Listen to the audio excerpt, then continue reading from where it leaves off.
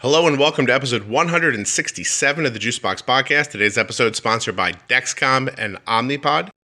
You can use the links in your show notes or at juiceboxpodcast.com to find out more about both of these great products. You can also type into the browser if you want, myomnipod.com/juicebox or dexcom.com/juicebox.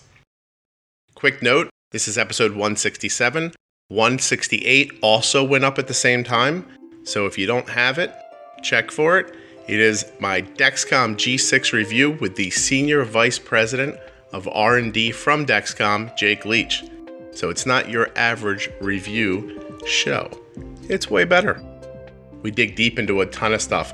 Just go get it. I promise. It's really good. Today's episode is with Lisa Poole. Lisa's Juniper's mom.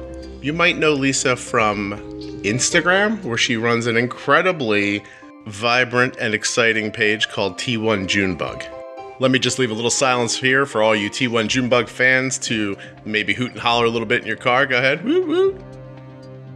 This episode is really cool. We're going to talk about a lot of different things about management style and type 1 diabetes in general, and a little bit of Juniper and Lisa's story. But also, Lisa at some point moved Juniper to a low-carb lifestyle and then moved her back from it. So you're going to get to hear about that entire experience. Being diagnosed, eating regularly, then going low-carb, then coming back from low-carb. Nothing you hear on the Juicebox Podcast, of course, should be considered advice medical. Otherwise, always consult a physician before making changes to your medical plan. Here is Lisa. T1 Junebug. Super early here where I am, so hopefully I don't sound too tired. What time is it? Yeah, it's 6 a.m. here. Oh, I'm so sorry. No, you're good. It's not like we get sleep anyways. Oh my God. I feel terrible. No. I usually get up at 6 anyways, but I got up at 5 and grabbed a coffee and left my house because it's noisy in my house. Oh, no kidding. Oh my gosh. You're good. I am Lisa Poole. I have 5 children. My youngest daughter is Juniper. She has type 1 diabetes. She is 5. She'll be 6 in about 3 weeks. Okay, Juniper's 6. How old's your oldest? 5. Oh, 5, almost 6, excuse me. Right. How old's your oldest? My oldest is 17. I have 2 boys, 15, 17. Wow. And I have 3 girls who are Juniper, 5. Addie is 8, and Penelope is 10. Oh my gosh, very nice. That's a lovely family. I have to ask right off the bat from my experience with the podcast, are you a Mormon? No. Okay. Every time someone comes on here, they're like, they have like 9,000 kids. I'm like, you're a Mormon, right? Right. No, we don't live in Utah. We live in San Diego. We had 2 kids, and then we had 3, and why not go for 4? And then we had 5, and we're like, wow, we are crazy. Like, it is total chaos. I think the weather must be too nice there or something. You need some some like depressing months or something like that, where everybody just looks at each other and like, no, thank you. Right? No, they are great kids, but they're there's always something. Yeah, no kidding. So Juniper's she's diagnosed when? So she was diagnosed right after her 2nd birthday. Arden was exactly the same. We were about 3 weeks after her birthday, I think. Yeah, we were about 2 months after her birthday. Okay. Wow. Not on our radar at all, of course. Yeah. I don't know if it's on anyone's ever. Yeah. No one's like, you know what I think's coming this year? We're going to get that sidewalk fixed and someone's going to get diabetes. Right. So, right. No, I hear you. Did it present in the basic ways? Looking back, it was all very clear symptoms, during. It was probably like a 2-week buildup where I look back and the symptoms are crystal clear. Yeah. But it was summer. It was August. It was really hot out, and I was like, she's drinking a lot. And that just kind of kept increasing. And then she was sleeping in our bed with us still, and she would wake up in the morning and her pajamas would just be soaked, like she would soak through her diapers. And I thought, she needs some bigger diapers, and she's outgrown that size. So we got bigger diapers, and she continued to do it. And I think it was the night before she was diagnosed, she woke up just crying for water and drank an entire sippy cup of water, like in the middle of the night. Mm-hmm.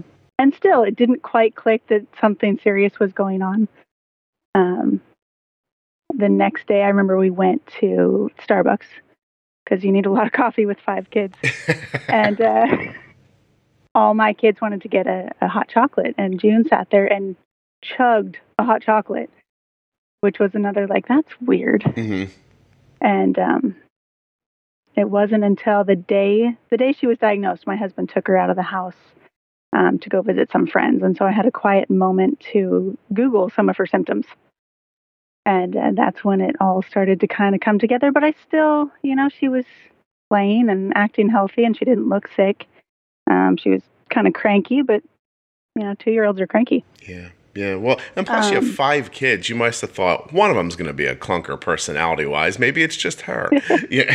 She was always pleasant, but I thought, I wrote everything you can write off as something else. Like the crankiness. I was like, she's teething. She's not sleeping well. It wasn't until the night before we went to a back-to-school event for my older kids, and she was crying for water, and they had food trucks, and so I'm searching for water, and they've sold out of water.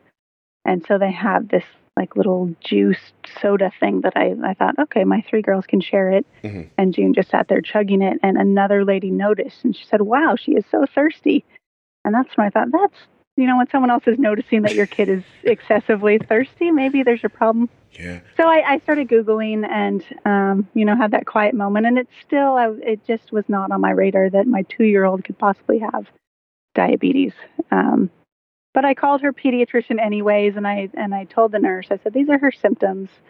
I don't feel super concerned, but I feel like maybe we should see what's going on. And she didn't seem super concerned. And we were going into a holiday weekend. So it was a 3-day weekend.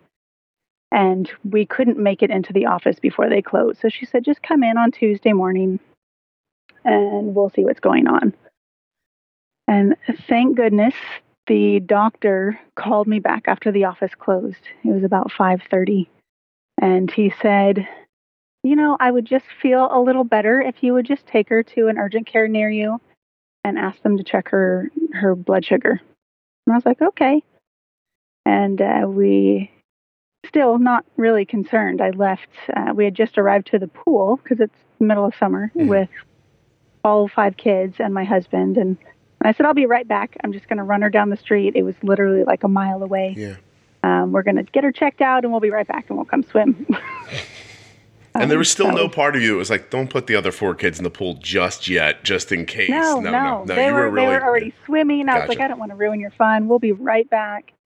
We arrived at urgent care, and I could tell the doctor there seemed like I was a little bit wacky. Like, my 2-year-old looked fine. She was not acting sick, but she humored me and said we would check her urine, and she was still in diapers, so they put like a little collection bag in there so they can test. And she came back, and her whole demeanor had changed, and she didn't say anything about the test. She just said, so we're going to do a finger poke and just see what that says. And so they did a finger poke.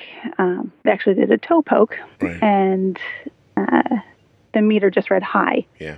And now they're scrambling around looking for the pamphlet that comes with the meter to see what high even means. Because I don't think they had ever seen that. And I knew that was bad. I had no idea what a blood sugar reading should be. But I knew it shouldn't be high.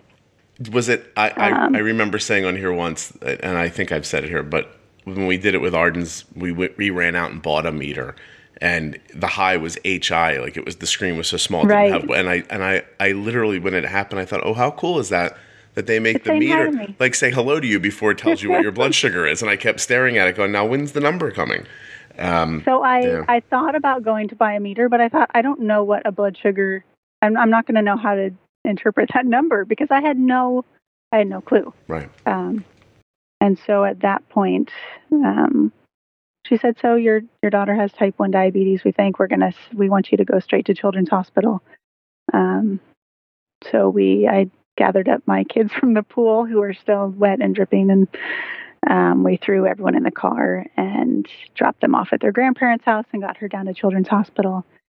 And they were waiting for us. And once we got there, I could tell how serious things were. The mood was definitely, went from she's totally fine to she is not fine. her blood sugar was over 800 when we got admitted. So yeah, we spent the next 4 days there. We talked him into letting us leave a day early because our other kids were starting school, and we didn't want to miss their first day of school. Yeah. Wow. But, your story is so incredibly similar to ours. I've heard you tell Arden's story, and a lot of similarities. That really is. That's it's I don't want to. It's I don't know what it made me sad, like when you were telling it, but it wasn't for you. It was for me. I'm empathetic while we're talking. I was like, oh, this reminds me of a bad part of my life, and everything you said, step for step, makes sense. Like the idea of writing off things that are right there in your face because it could be something else. That's such a normal thing. It's so easy to do, and the symptoms aren't talked about, I don't think, nearly enough. And so I really had never heard any of the symptoms or the fact that my 2-year-old could even get diabetes. I think there's a huge lack of awareness for people who are not connected to the diabetes world somehow. Of course, yeah. That like what symptoms to even look for in a child, which is why I'm always trying to share. And unfortunately, we had a friend who later on was diagnosed, and she recognized some of those symptoms because we talk about them a lot and try and share. And I just, there needs to be a change in the amount of awareness that's out there and people actually looking for those symptoms. But we did an episode a few weeks ago with Beyond Type 1, and they're really pressing to get posters and information into pediatricians' offices, and they're having really good success with what they're doing. So right. I listened. Cool. That was amazing. That was really cool. So you get out of the hospital in a couple of days, you ship your other children off to school, and what's the next step? Like, how do you begin? Because it's only 3 years ago, right? 3-ish years, maybe a little more ago. Right. So this summer will be 4 years for her. Right. So what did they send you home with? Did you have was it needles? Was it pens? What did they give you? So we had needles. They sent us home on 3 different insulins. She was doing Lantus, Novolog, and NPH. That was not fun. So for a 2-year-old, she was on a very strict eating schedule. Mm-hmm. So she really freaked out in the hospital, like any 2-year-old would. She really hated the shots.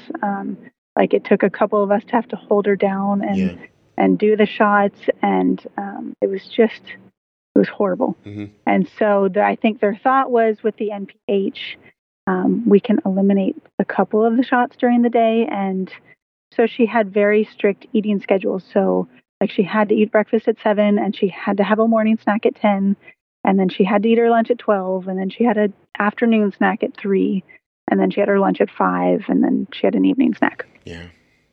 For a 2-year-old who before this was allowed to just snack when she wanted to, she always would just kind of snack through the day. It was really hard. I remember the first week home, all the other kids went to school, and she wanted a banana, which she had been able to eat the week before, and I had no idea how to dose for it, and it wasn't time for her to eat. And so she laid on the ground and cried for 45 minutes, and I literally did not know how to make that happen for her. Yeah. So, I don't think that a strict eating schedule for a 2-year-old was such a good idea. Such a fun idea. No, I was just at something this weekend where people were speaking, and some people had had diabetes for a long time, and this one person described the same idea of I had to eat at certain times and certain amounts of food, like 1 starch, 1 carb, 1 this, like there had to be fat in it. It was actually Curry Sparling. She writes a blog called 6 Until Me. It's a really popular diabetes blog. And she said that there was supposed to be a certain amount of fat in her diet. And if her mom couldn't figure out how to get the fat in her diet, she would just give her like a tab of butter and make her eat it. Oh, my God. because of the same thing I think you're describing, like that, like how do I make this happen the way I'm supposed to? And that kind of like insecurity and not knowing. Yeah. Yeah, on top of it, each meal had to be a certain amount of carbs. So each meal was supposed to be 45 carbs. Wow. Each snack was supposed to be 10 carbs. And I remember telling them in the hospital, this is more food than she eats now. Mm-hmm. And so we were trying to add extra carbs to her food. And we would dose her before, and then she would eat only half. And so then we'd have to make it up with juice. And I remember it being really stressful trying to like we were forcing extra carbs in her. Yeah. Your whole day. And was then when about she this, wanted wasn't to it? eat a certain amount of carbs, she couldn't because it wasn't the right time, or Right. it didn't fit into her food schedule. So after we were home, we did that for a few weeks, and they actually had us calling in every single day for almost the first 2 weeks. We would call in at night and tell them what her numbers were, and then they would make adjustments to her insulin because she was all over the place.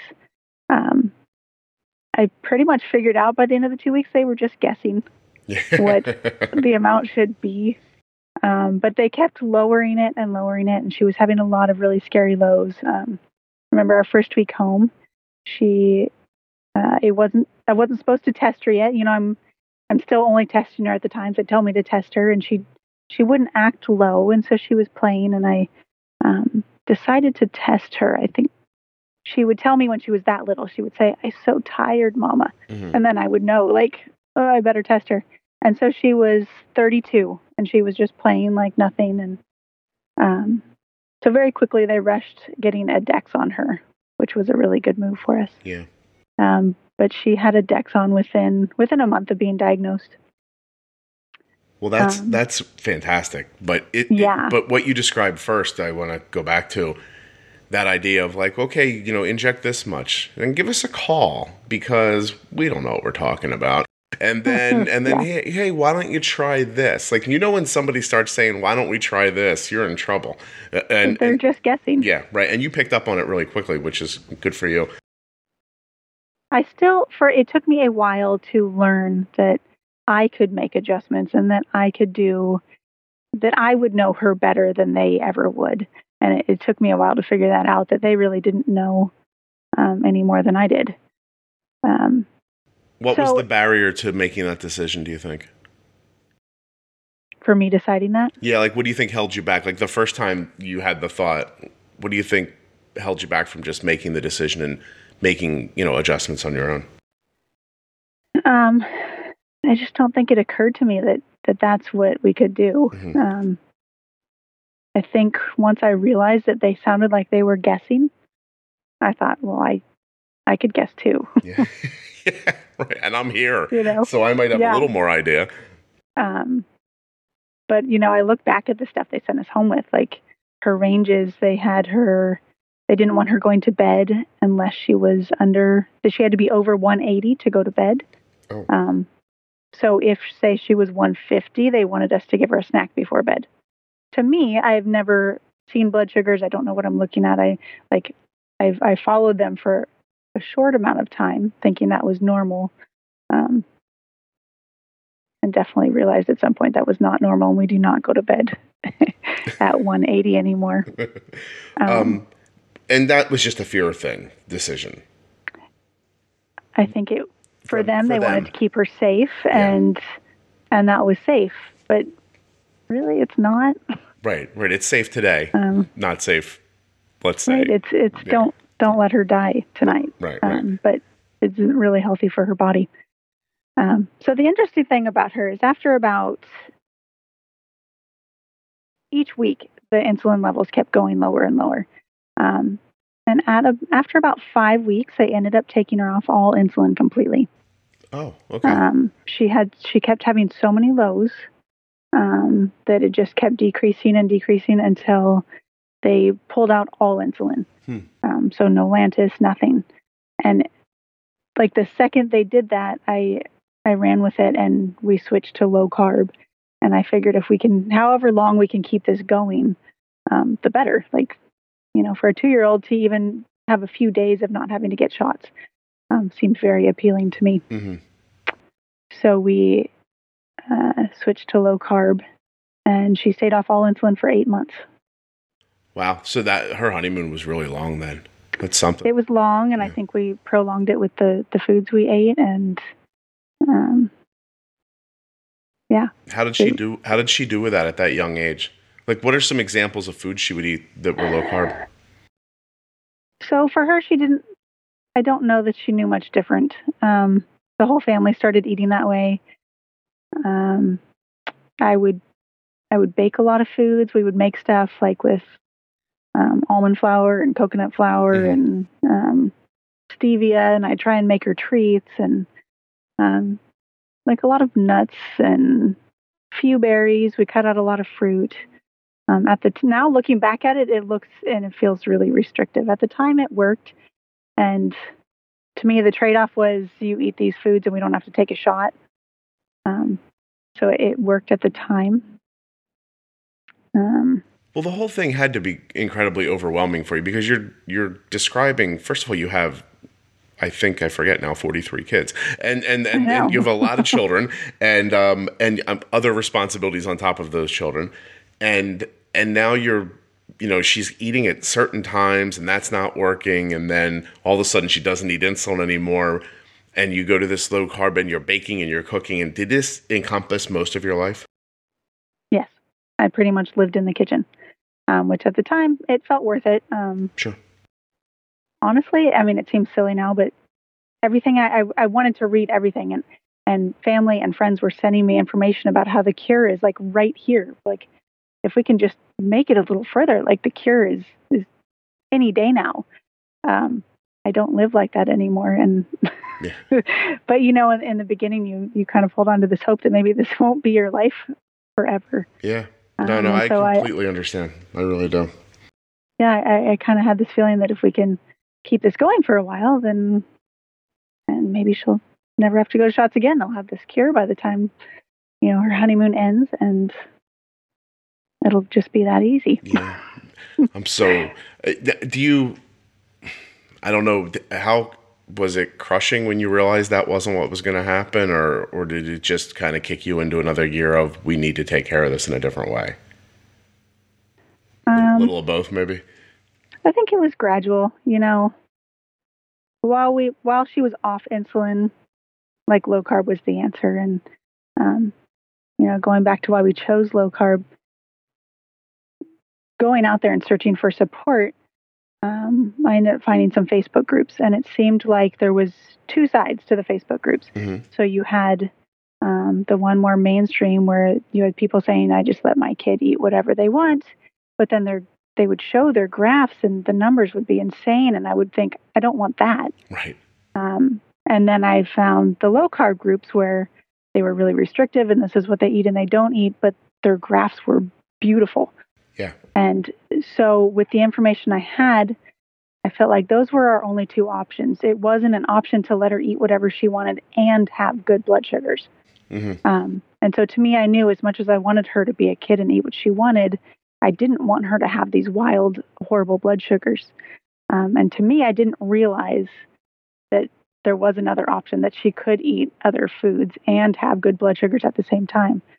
So you do what you do what you can do with the information you have at the time. Mm-hmm. And so those, to me, it felt like were the only two choices. No, I understand. So I don't know. I've never looked into like a low carb option for Arden, but I did find something online recently where this person was saying, here, look, this is my kid's horrible graphs, before we went low carb, and here's my kid's graphs now. And just as you described, Rocky Mountains on one side, the other side was like 86 and perfect the whole day. Right. And I thought, okay, I see you're, first of all, probably picked the best graph you've ever had and the worst graph you've ever had to make your point. But I understand still the point is valid, right? If you restrict carbs enough, your blood sugar is not going to go up much if you're using insulin. But all it made me feel like was, like, listen, if this is a choice, I don't care. Like, let me be perfectly clear. If you don't want to eat carbs, I don't care. But don't say this is what diabetes is with carbs when you clearly don't understand how to use the insulin to stop that from happening. Because then Exactly. that's a disservice to people, because then you give them that feeling of either or. It's either horror or it's joy. There are no other options. And that's what you saw, right? Which was, right. It's one or the other. It felt like those were, absolutely it was concrete. like those were our only options, was have horrible blood sugars and let her eat whatever she wants, or have really good blood sugars and have a very strict diet. Yeah.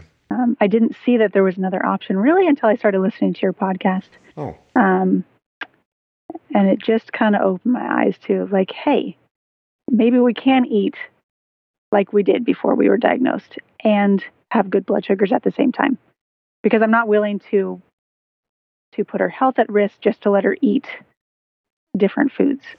Yeah, well, certainly. But if I can do both, like, yeah, let's do both. Let's eat normally and have good blood sugars, and that's what we do now.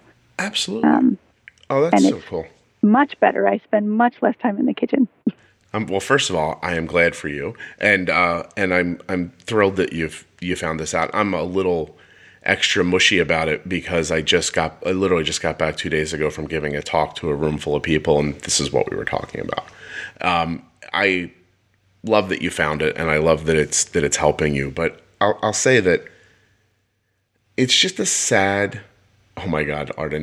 I texted her that I wanted her to bump her basil and her and bolus a little bit, and she didn't see it. So I waited like a long time, and I resent it again.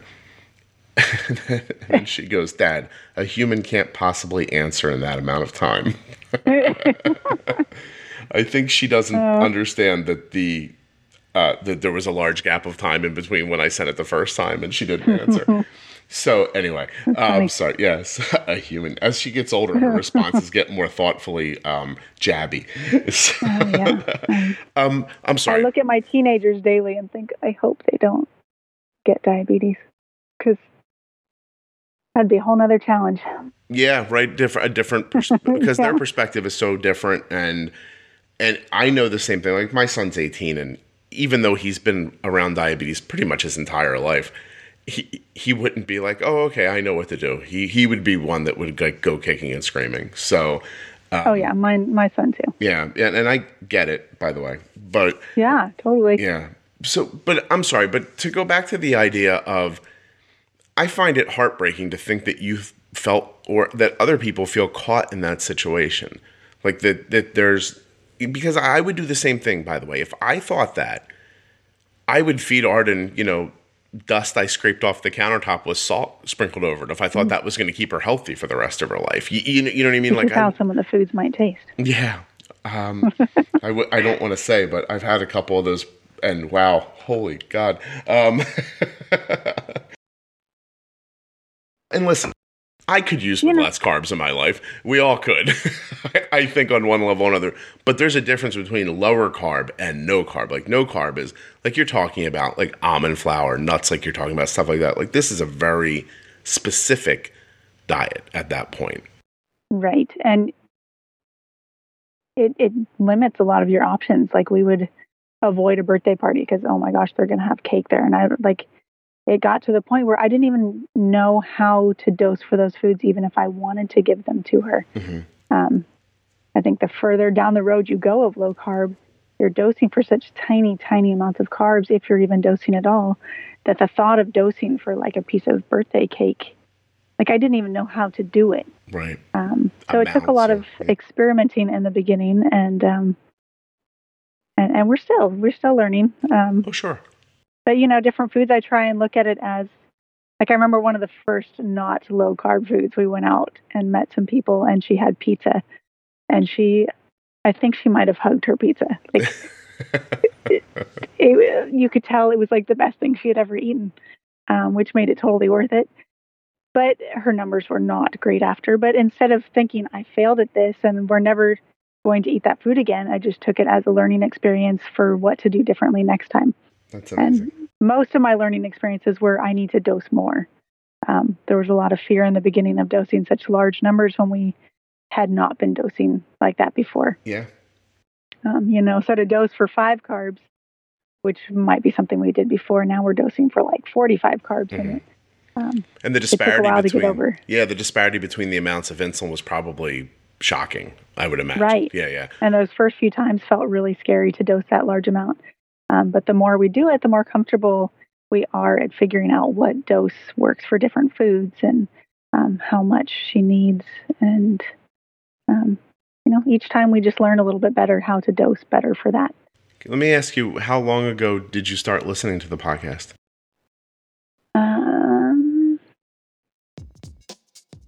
I love finding a suspenseful place to put an ad.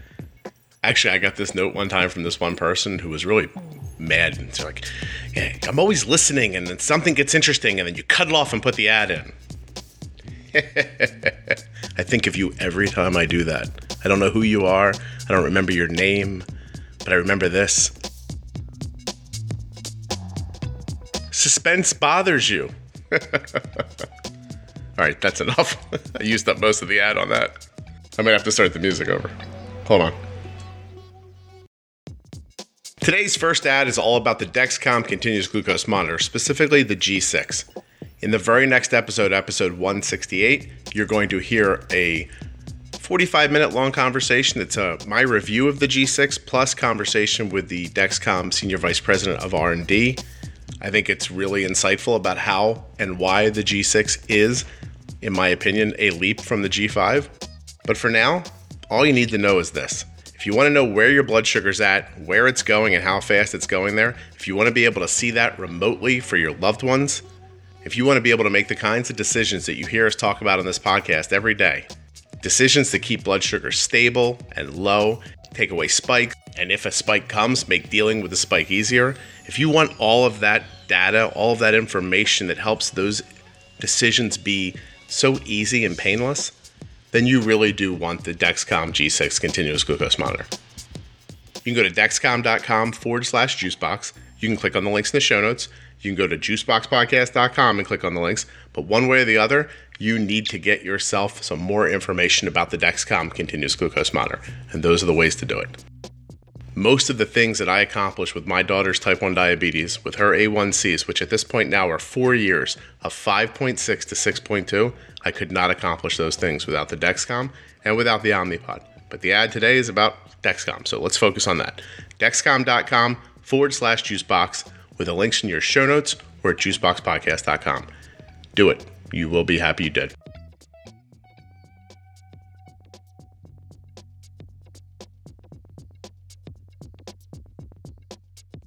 Let me ask you, how long ago did you start listening to the podcast? Maybe a year and a half ago. Okay. And you're still figuring it out, right? I mean, plus she's still small.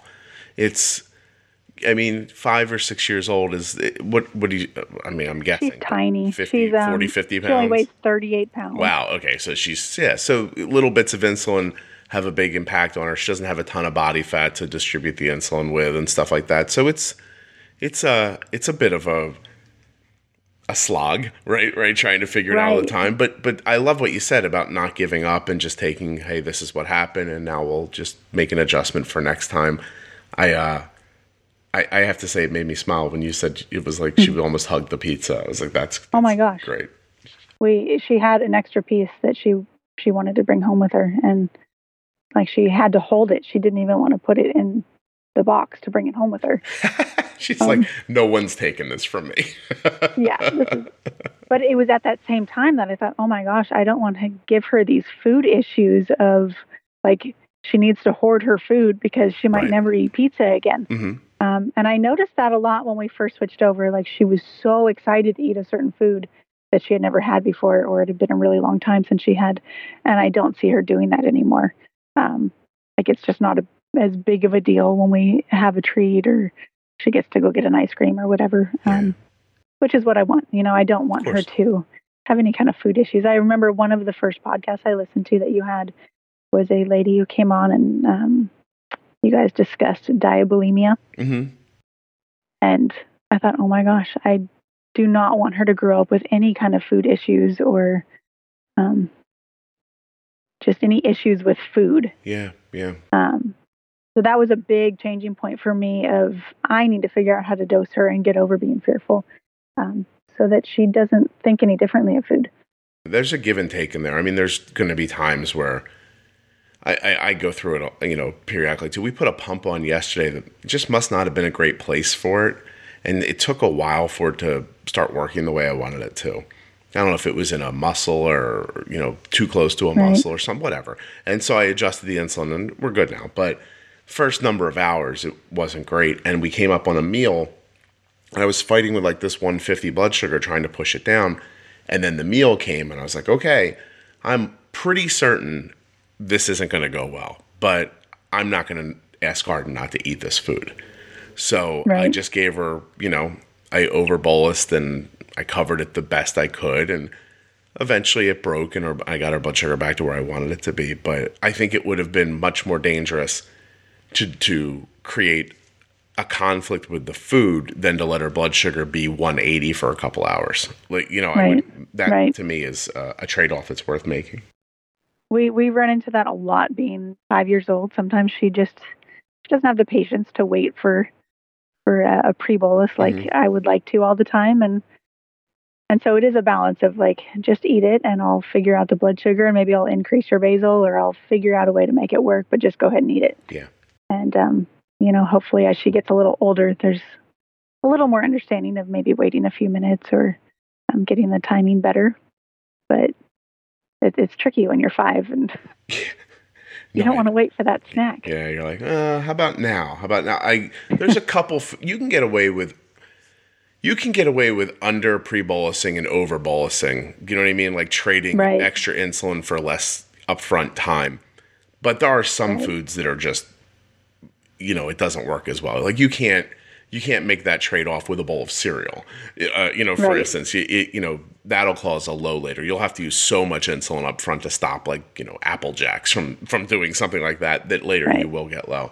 But for the most part... thankfully, when it's a meal, I can sneak in the pre-bolus before she even knows she's waiting, as I'm making the food or after we order the food. And then when it arrives, she can just eat. And to her, she didn't wait at all. Right. I got the pre-bolus in and it all works out great. It's usually with a snack, which tends to work out better anyways without as big of a pre-bolus. That's interesting. And you're making me think of a story someone told me this weekend. So I wish I knew who told me this now. I spoke to so many people this weekend. But somebody was telling me they had a friend with a toddler. And they'd pre-bolus the meal. But one time the pre-bolus got out of whack and the kid started falling before the meal was done. So she gave the kid ice cream, like an ice cream sandwich or something like that. Right. And then the kid figured out, right, like I can get this is how I can get ice cream. And it became like an issue. And so you're saying that you can get away with pre-bolusing a meal because the meal's coming, but snacks, if it's just a snack, there's no cooking time for the snack. Like, okay, you push the buttons, now give me the thing in the package or the banana or whatever it's going to be. That's really kind of interesting. What kind of pump do you have? Is it a pump? It is. We are on Omnipod.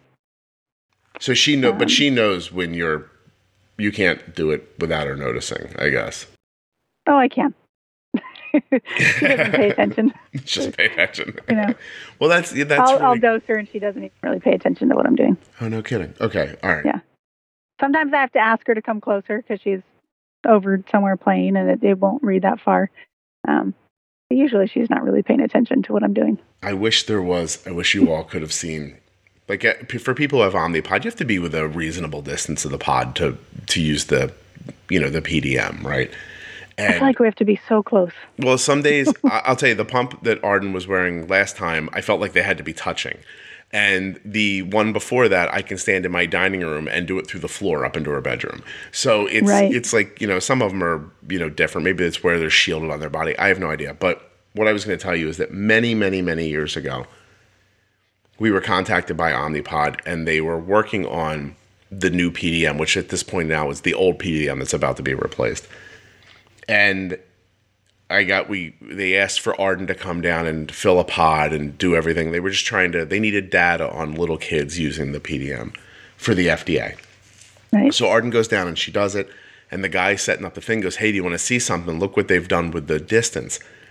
And he took the pod, walked out of the conference room we were in, down the hall, went into another conference room, pushed the button. And he said, go ahead, now deliver a bolus with it. And it was working like 40 feet away. And I thought, wow. Oh, God, this is amazing. And then when it got back to the FDA made them restrict it back down to a closer distance. And I was like, ugh.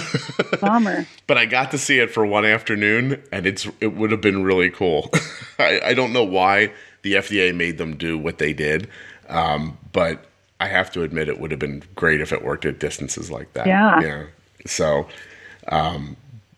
anyway, I'm sorry I got off on a bit of a tangent there. You made me remember this very happy moment where you could bolus from anywhere in the house, because at that distance, I probably could have set temp basals from my bedroom. And Oh, that'd be perfect. that was exciting to me, the idea of not getting out of bed. But okay. Oh, yeah. Yeah. So so when you look back on low carb in your experience, and you look at how happy she is to have things that are not low carb, is it a flavor thing, do you think? Like, what do you think is the difference, really? It tastes better, White flour, fat, stuff like that. Carbs taste good. Carbs do taste good. You're right. They do. I think part of it is just the freedom thing of like being able to go out if we want to, or like, hey, let's all go get an ice cream, or like having the piece of birthday cake at your friend's birthday party. Just the freedom to, like, I'm not scared to dose for any food that she wants to eat. Yeah. Within reason. I don't let her eat birthday cake for breakfast, but sure. It just the freedom of being able to, we're not scared of food, where I think there was some fear before. Like, I don't know how to dose for that, or we can't eat that. And now there's just that new freedom of, we're not held back from food or what the food options are. I always worry, like, my bigger, like, concern is, and maybe it's unfounded, I have no idea, but if you spend your whole life eating that way, and, insulin is just this thing you give in tiny little bits, and you don't, to your description, don't really know how to bolus for other, items with more carbs in Right. it.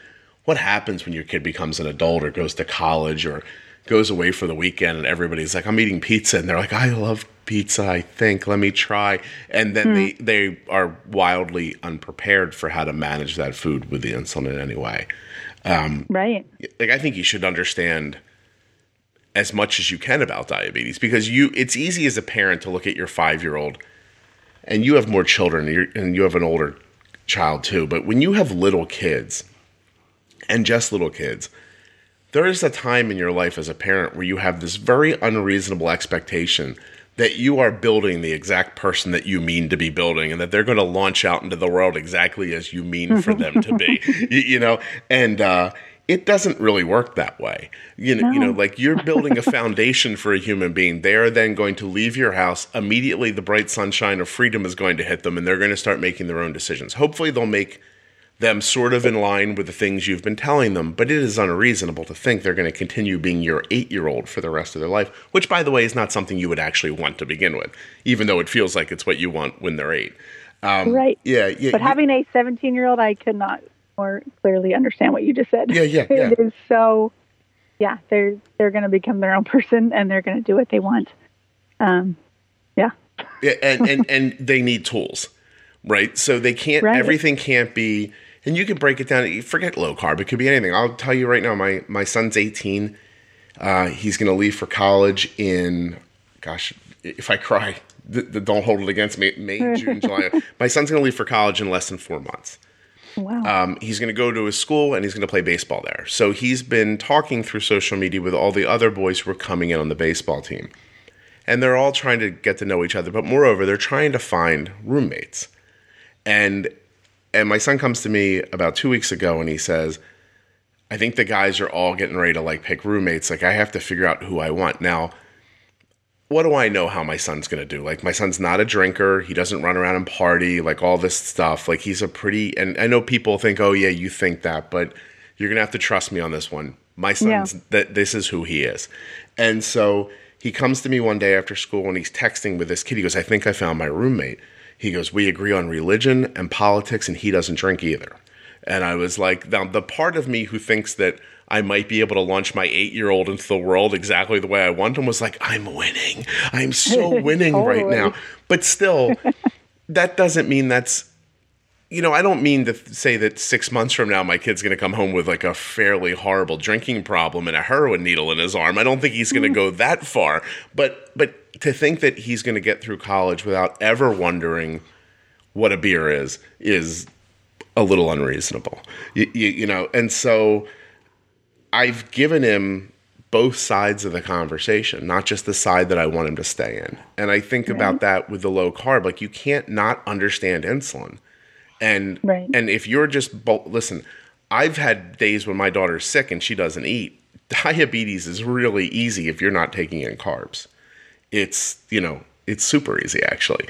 And so, except when you're sick, and then it just throws that whole curveball of diabetes doing what it wants to do. Too low, can I tell you? I'm very lucky. Arden doesn't get low when she's sick. So it's just dumb luck on our side. Like when my daughter gets a head cold, I'm like, 4 days off from thinking about bolusing, because her blood sugar stays incredibly steady and she doesn't need as much insulin for reasons that I don't understand in any meaningful way. But I get lucky. Juniper just spent 5 days in the hospital because she had a tummy bug, and she couldn't keep anything her down. Blood sugar, even if she would eat, she wouldn't absorb anything. So you don't feel like you're like eating when you're throwing up. Yeah. But she would be throwing up, and then I would have her eat something, and she would eat 50, 60 carbs, and she would still be in the 50s.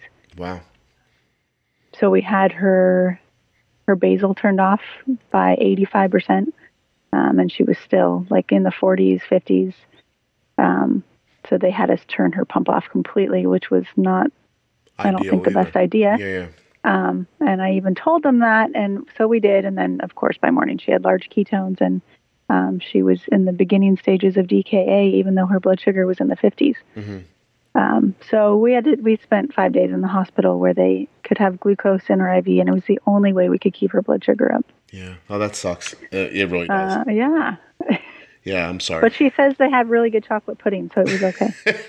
Can you imagine how easy it is to buy off a 5-year-old? She's like, if we could go next time to the hospital and I don't get the IV, I'd be totally cool. Yeah, just the pudding, and then we roll in and out real quick. I'm sorry. I know that does happen to a lot of people where you just, like, Arden has bouts where her blood sugar will hit 50 and, it won't come back up. It feels like no matter what you do. But these are a handful of times a year, and it only lasts for an hour or so. Like, we don't have, like, that kind of... but I know a lot of people do. That was by far the worst we've had. But, it happens sometimes. Isn't it funny, too, like the situation that you got put in? Because when they said shut the pump off, you're like, that's not a good idea. We always need insulin, even if. And yet you felt like, I'm assuming there was just no other option at that point. Yeah, I think it was like, here's your last option before coming into the hospital. And let's give it a try. I knew it was not a good idea. Yeah. But at that point, I couldn't turn her pump back on either because I couldn't get her out of the 40s, even while she was eating. Right. So we couldn't give insulin. So once they got the IV and the glucose running, then we could give her some insulin because she had the glucose in her IV. Yeah. It all balanced out. Yeah. Well, maybe that's a little bit of function of her size, too, and her age. And maybe being a little bigger will help you with that. And plus, there is this other thing, too. Like, we've only ever experienced what I think is, it wasn't DKA in the way that was told to me by a doctor, but we had a pump failure overnight one time. And Arden woke up in the morning and she gets out of bed and she's like, I don't feel good. And I'm like, okay. And we test and her blood sugar is in the 300s, but it's not overly high. But still, I'm like, this shouldn't be. So I look at the pump, and the cannula, like, kinked or something, or I don't remember what it was, but put a new pump on, got insulin going, and she was sick to her stomach. And I said to my wife, I'm like, in the amount of time I think this has been, she's going to have to go to the hospital, like this, and checked her ketones. Her ketones were out of whack. And my daughter's like, I don't want to go to the hospital. Is there anything I can do to avoid going to the hospital? I said, okay, if I give you a couple bottles of water, I need you to drink them. I'm going to bolus an incredible amount of insulin. And when it happens, and it's going to happen, your blood sugar is going to fall. When you're not feeling well still, I'm going to absolutely need you to have to force some food in to catch this. I said, if you think you can do that, then I'll try it. And she was old enough to make that decision, like, I will eat when I'm sick. You know what I mean? But if she was younger, she would have never, I couldn't have even had that conversation with her. You know what I mean? Like, and she definitely wouldn't have been able to choke past it, because drinking the water almost killed her. Like she was drinking that water and she was like, and I'm like, look, we can just go to the hospital. She's like, I'll drink the water. And I'm like, okay. I actually had a very similar conversation with Juniper. In a life where so much is difficult, something needs to be easy. Something needs to be an oasis. I think the Omnipod tubeless insulin pump is that oasis in a desert that is type 1 diabetes. To be able to get your insulin delivery, to be able to control your rate of basal insulin without being tethered to something, to me is huge. I know when people think about moving to an insulin pump, the first thing they think of is, I don't want to be attached to something. And Omnipod keeps you from feeling attached because there's no tubing, there's no device that you're tethered to, nothing that you have to wear on your belt or jam in your bra or something like that. It's just this little tiny pod that just adheres to your skin and it's got everything it needs right inside. I think that's nice. I think that it's nice for something to be easy and just work. Right? Don't you need that sometimes? Don't you just need something to just do what it's supposed to do it well, and do it without being a burden? I feel like that all the time. Just sometimes you're like, oh, can't something just go the way it's supposed to? Well, the Omnipod will go the way it's supposed to. And you know what? That's saying a lot for a medical device. It does what they say it's going to do. It does it well, and it does it without burdening you. Go to myomnipod.com/juicebox, or click on the links in your show notes, or at juiceboxpodcast.com, and Omnipod will send you out a free, no obligation demo that you can try for yourself. You don't have to believe me. You can actually hold it and decide for yourself.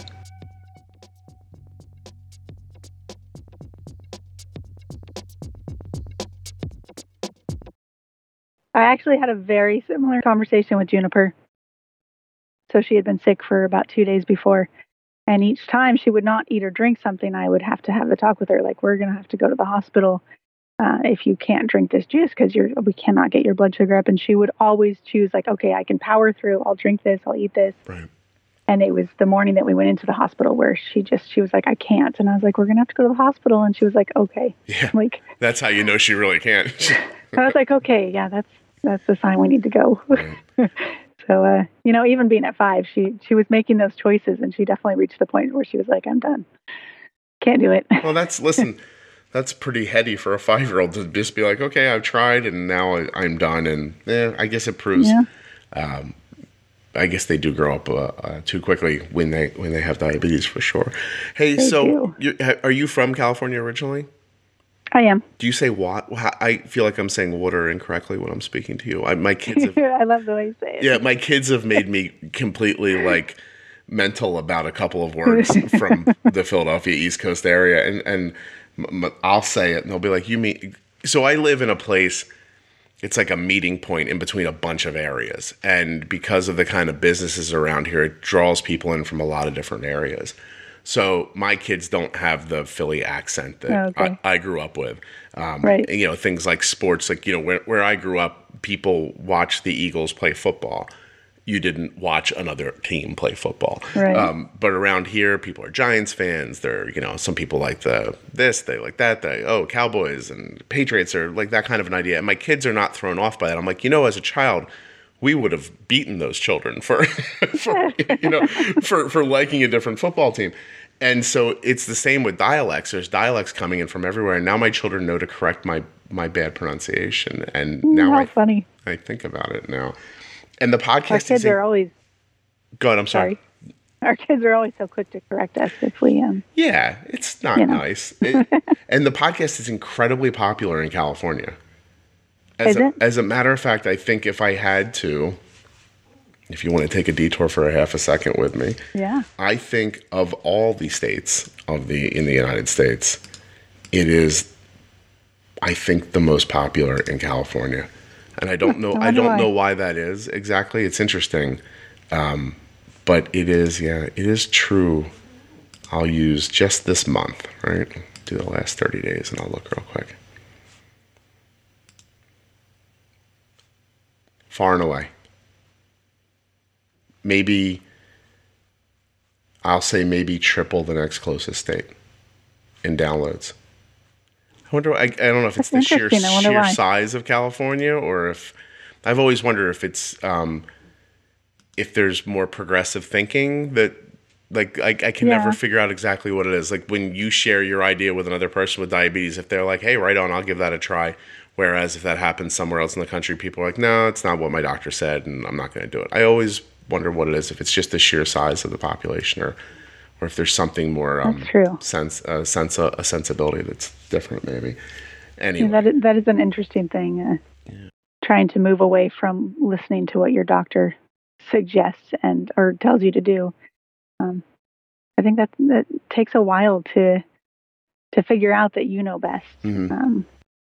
We actually had an interesting thing happen when June was in the hospital a couple weeks ago, and I battled a little bit with the night nurse who came in, and the things he wanted to do was just not acceptable to me. He was going to check her blood sugar every single hour with a finger poke, and I was like, she has a Dex on. Like, why are we doing that? And there was a few other things, and so we definitely had some words. And the doctor came in the morning, and I thought she was going to scold me for sticking up for yourself. The nurse. Yeah. And instead, she came and she was like, "That was really awesome what you did. Like, that is so needed. You have to advocate, and you're going to know your kid better than anybody. And in order to keep your child safe in a hospital like this, you have to be a strong advocate for them." And I think that is so important, and something maybe people don't realize, that they're going to know their child better than even the doctor sometimes. Yeah. And for adults with diabetes, just the same. Right. Anyone. But, our kids who need us to be the advocate for them, and we do know them best. We're with them 24 hours a day, and I handle all of her diabetes care. So that was interesting. I was glad I was not in trouble. Good for you. No, I think, listen, I advocate for that on the podcast all the time. Like, you absolutely have to just speak your mind without acting like a lunatic, because it's easy for people to discount you if you seem crazy. So, and plus you have to realize the situation you're in. You're in the hospital because something went wrong with their diabetes. You're like, listen, I'm really good at this. And the person's probably thinking, are you? Because you're at the hospital. And what's interesting when you go to the hospital, at least with the children's hospital we go to, is every doctor that we end up with, they come in after already looking at all of our A1Cs. So they came in and she was like, "You clearly know what you're doing. You're handling everything well. Like, we can see the circumstances that you're here for this reason. And, we're going to let you have control of her diabetes while you're here. That's not why you're here." But I do think they see a lot of kids who are not well managed, and then they have to take over. So they could see that we were in a situation where they didn't need to take over her diabetes management. It was just that we needed that little extra help with the IV. That's great. So they let me still do, like, I'd handled all the dosing. And yeah. Isn't that it? That's incredibly, that's an incredible insight into the process, because because they felt like they had a I guess, for the lack of a better term, they had a report on you, and that report proved out that you must at some level know what you're doing. And so they felt more comfortable allowing you to keep going with it. Right. It's funny because they came in and they were impressed with our A1Cs. So that was good. I do a similar thing with 504 plans at school. Every year we have a meeting. I take a minute to thank the school for their flexibility because of what it leads to for Arden's health. And I show them, numbers. I'm like, look, here, this is, here's normal. Here's where she is. This is due in large part to because you're allowing me to manage her the way we do through text messages while she's at school. Right. And just giving them that idea that the way they're treating me is benefiting Arden. It makes they feel empowered. It's because it's interesting because in the way we do it at school, I've taken all the power away from them, but they still feel empowered by it because the result is so good. Like I've talked them into believing that their decision is better than their action. And it's true, but I show it to them. I think you did a similar thing. Maybe they checked on you first and you didn't know, but I think it's good for other people to know that you can say, look, this is an anomaly. Most of the time this is our understanding of it, and we need to be involved in the decision still. Yeah, it's a great point. I'm glad that came up, actually. So while we were mentioning A1Cs, I just wanted to tell you, or anyone listening, that we managed a really good A1C with low carb, but we are now eating anything and everything and still have a really good A1C. So for me, I didn't think that was a possible thing in the beginning. And it is. It's just about understanding how to actually use insulin. And you can eat anything. It's just not with the tools that they gave you in the hospital. You know, the tools they give us in the hospital, and then we walk out and we try and let her eat normal foods, and she would be 400 later, and then we can't correct for 3 hours, and it was a nightmare. Having the right tools, like the Omnipod and the Dex, and then having a really strong understanding of how the insulin actually works, you can eat what you want and have a good A1C. It doesn't need to be one or the other. I appreciate you saying that. Can I ask you, and you don't have to give me numbers, but what's the disparity between with carbs and without carbs, the A1C? Like, what's the gap? Like, I don't need to know you went from 5 to 9 or something like that, but what's the difference, like the number difference between the two? It's minimal. So her last 3 A1Cs have been 5.9. And when she was low carb, she was about 5.0 to 5.1. You know, so we're not perfect. We're still learning with different foods, and it's still, I don't know if it's because of her size. You know, sometimes it's not totally predictable, but we do our best, and I know how to correct if things don't go right. Or I've definitely learned to use temp basals in the past year or so, which is a game changer. Absolutely, yeah. It's huge. Like, we figured out, like, pre-bolusing when we go out to eat is really tricky with her, because she can, the timing of it and trying to time the food is tricky. And, you know, we've done it before where the food doesn't come out in time, and then dropping with double arrows, and we've got to, like, quickly find some other food for her to eat before her food gets there. And it throws everything off. So now we'll use a temp basal sometimes, and I'll like increase the temp basal by 100% to get her blood sugar moving without bolus. Get it to start moving without actually giving her a pre-bolus first. And then as it gets closer to where I feel comfortable, like, all right, the food should be here in a few minutes, then I'll dose her. But then I feel comfortable that I can shut that off. If, you know, the food takes 45 minutes and she's dropping too quick, I can turn it off. Lisa, you are my proudest moment so far.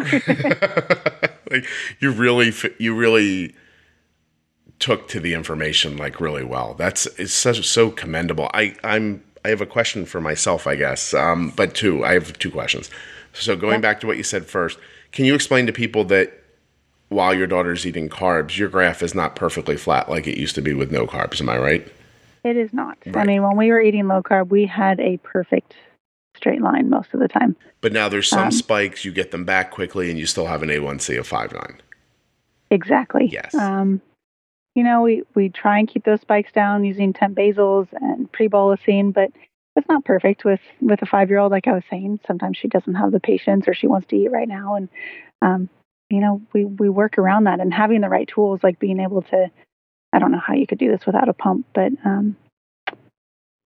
having the tools like a pump to be able to do the temp basals. We use temp basals every day. Yeah. And it helps so much with controlling those spikes, or if we see she's starting to trend low, we can decrease. But we use our temp basals every day. That's been a game changer for us, and I just didn't understand how to use those, and really until I started listening to your podcast. Cool. And a lot of it is just experimenting, like not being scared to try it out. And the thing with temp basals is you can always just shut it off if you feel like it's not going the way you want it to go. Yep. I'm a lot more bold with a temp basal because I can shut it off at any time. Right. So if I'm not sure about bolusing a huge amount, I'll start with the temp basal. I'll do a mix of the two. But no, we don't have perfectly straight lines. But you know, if we do spike, we come down fairly quickly.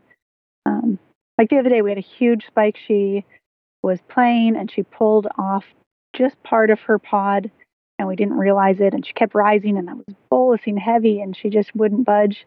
And I finally looked, and I could see that the cannula had pulled out a little bit. But you know, it wasn't a like crazy panic moment. We fixed it. She got a new pod on. We bolused heavy. We set a temp basal, and she was back down in range within a pretty short time. That's excellent. There's not such panicky moments anymore. We know how to handle everything. Yeah. And it's just learning to be comfortable with trusting your skills and using the tools you have. Like I hear so many people who have pumps who don't use temp basals because they just don't understand them or they're scared of them. And that is such a great tool to have and not use. Yep. It was my first thought when I got a pump was like, wow, I could like be in charge of the basal insulin finally. I mean, like at night we've been using them Like if I see her start to trend down, and I can oftentimes catch it before she actually has to eat something in the middle of the night, which is huge. Yeah. I'd much rather just like shut it down and not have to be feeding her in the middle of the night. You know, it doesn't always work, and sometimes we still have to feed her something. But right. I tried last night. So I two examples of tempos basils in the last couple of days. One was Chinese food where I didn't think Arden looked as hungry as she was, so I thought she needed 11 units for the Chinese, right?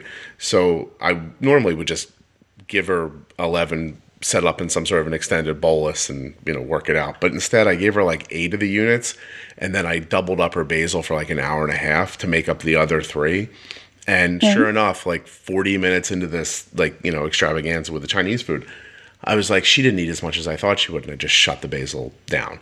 Right. And it was perfect because the insulin wasn't in yet, and yet we were still being aggressive up front, and it didn't result in a spike, and it was really a really good example of using it and then being able to shut it off. Last night, I did not, I get sick in a very strange way. I don't feel well a couple times a year. Then I fall asleep, wake up 5 hours later, and I'm well again, much to my wife hates that about me. My husband is the exact same way. So I traveled this weekend. I came downstairs last night. I was doing the laundry last night because that is my job.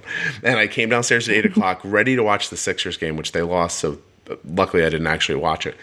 And I came down into the living room where my wife was, and I took a blanket and I jammed myself into the corner of our sectional, and I said, I'm either going to be okay in a little while, or this is where you're going to find me dead. And I covered up, and she's like, whatever. And whatever. Whatever. And Arden had a little bit of a peak when I was out cold, and my wife's really getting it, but she's getting it slower because she's around it much less. Right. And so she had a little bit of a peak, and she got to come down. Well, when I woke up at midnight, completely healed, by the way, when I woke up at midnight, I kind of took over, and I looked, and her blood sugar was 72, which I was thrilled with, but you could tell she had been drifting down over a number of hours very slowly.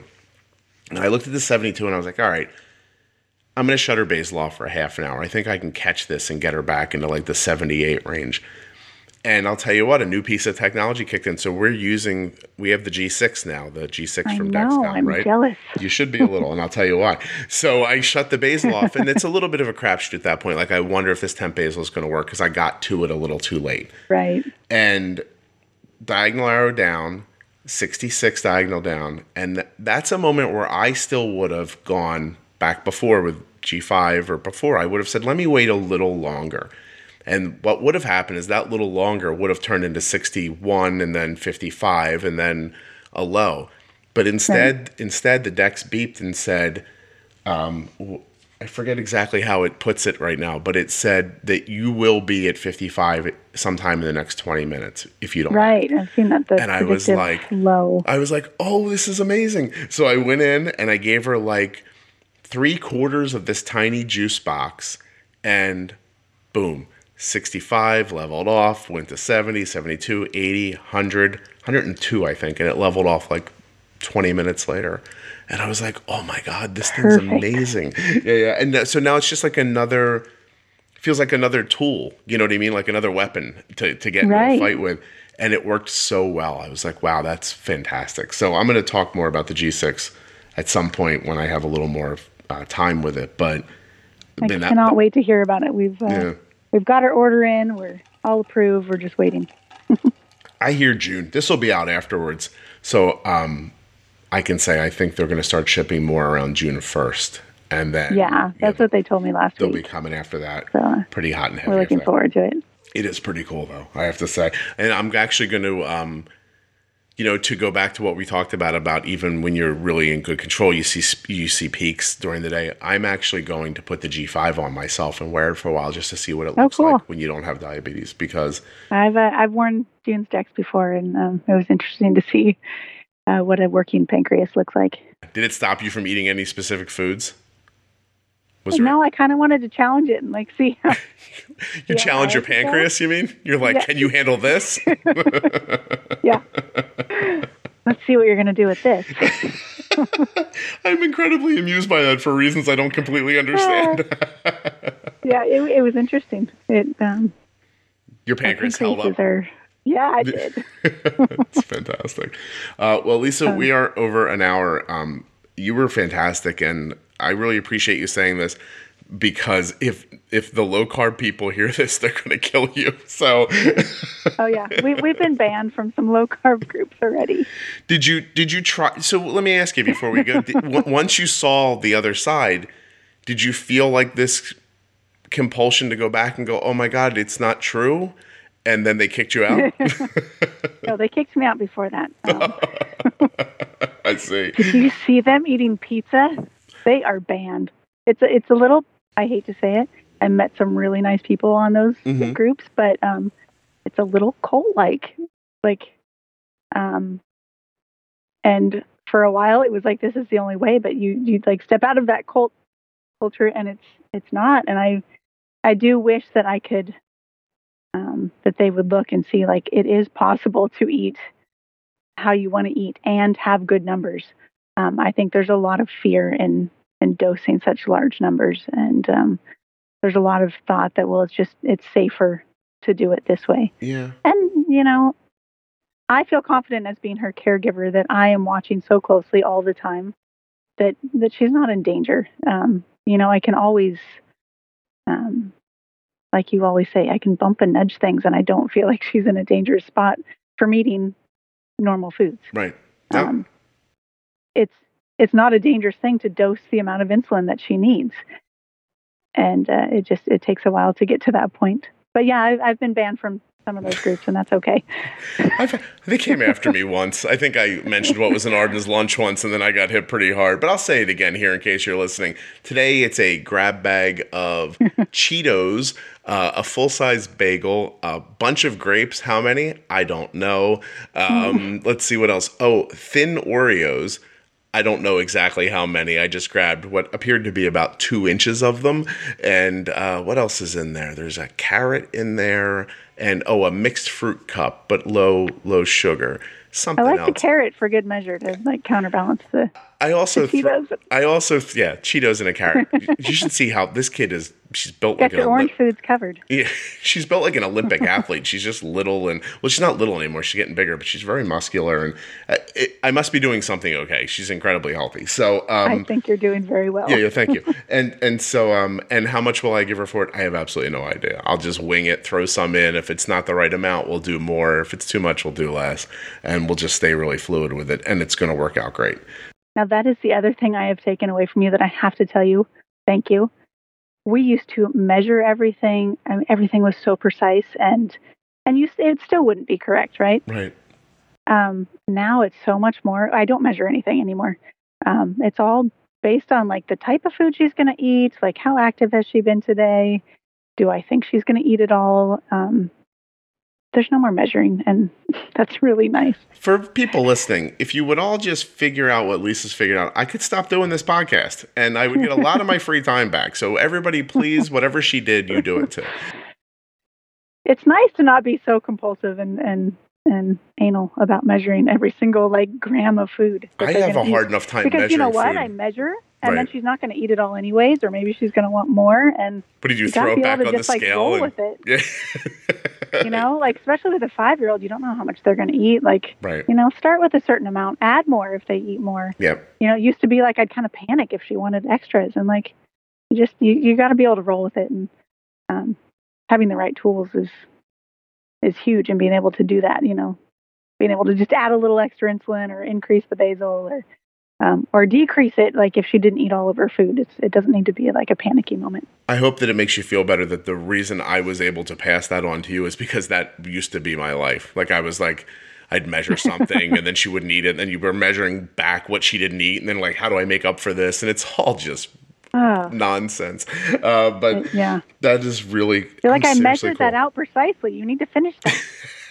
Yeah, and it didn't work anyway, right? Like, I'm not hungry. Yeah, I started my talk this weekend by looking out at a really nice group of people. I had a full room, which I was, by the way, for anyone who was there, thank you, because I saw some people speak to empty rooms, and that's a horror I would not want. Yeah. But so I started out by saying, it's this type 1 diabetes thing. It's all about understanding the insulin. It's all about timing and understanding the insulin. Once you've got that, the rest of it just falls into place.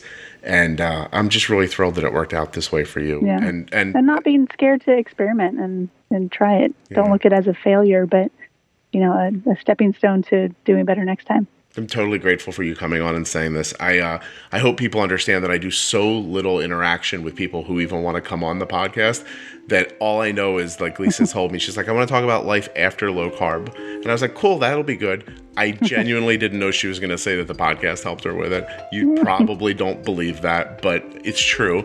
And I just thought it was interesting to hear from somebody who ate low carb and then didn't.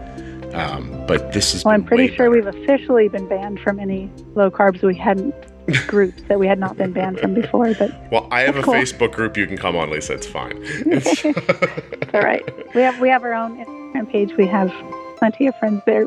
Yeah, you'll be okay. Yeah, we'll be fine. Well, thank you so much for doing this. I really appreciate it. And staying on extra time. I appreciate that. Yeah, thank you so much for having me. It was fun. Cool. I couldn't agree more. I'm always grateful when someone comes on and shares their story so completely and honestly. Lisa definitely did that today. I want to shout out to Juniper. Hey, Junebug, what's up, kid? Thanks for letting your mom come on the podcast. Thank you so much to Dexcom and Omnipod for sponsoring the show. myomnipod.com/juicebox, dexcom.com/juicebox, with the links at juiceboxpodcast.com. We're in your show notes. Hey, you know what? I'm on Instagram too. Lisa can't have all the Instagram followers. I deserve some too, right? Check me out for the podcast at Juicebox Podcast and for my type 1 diabetes blog at Arden's Day. But you can also check out what Lisa's doing too and everything that Juniper's up to. She does a lot of cool stuff for a little kid. I put a link in the show notes for their Instagram. T1 Junebug. Thank you for listening to the podcast. Thank you for sharing the podcast. Thank you for rating the podcast. Thank you for being a part of the podcast by helping to build the community that the podcast thrives on. I'll be back next week with another episode.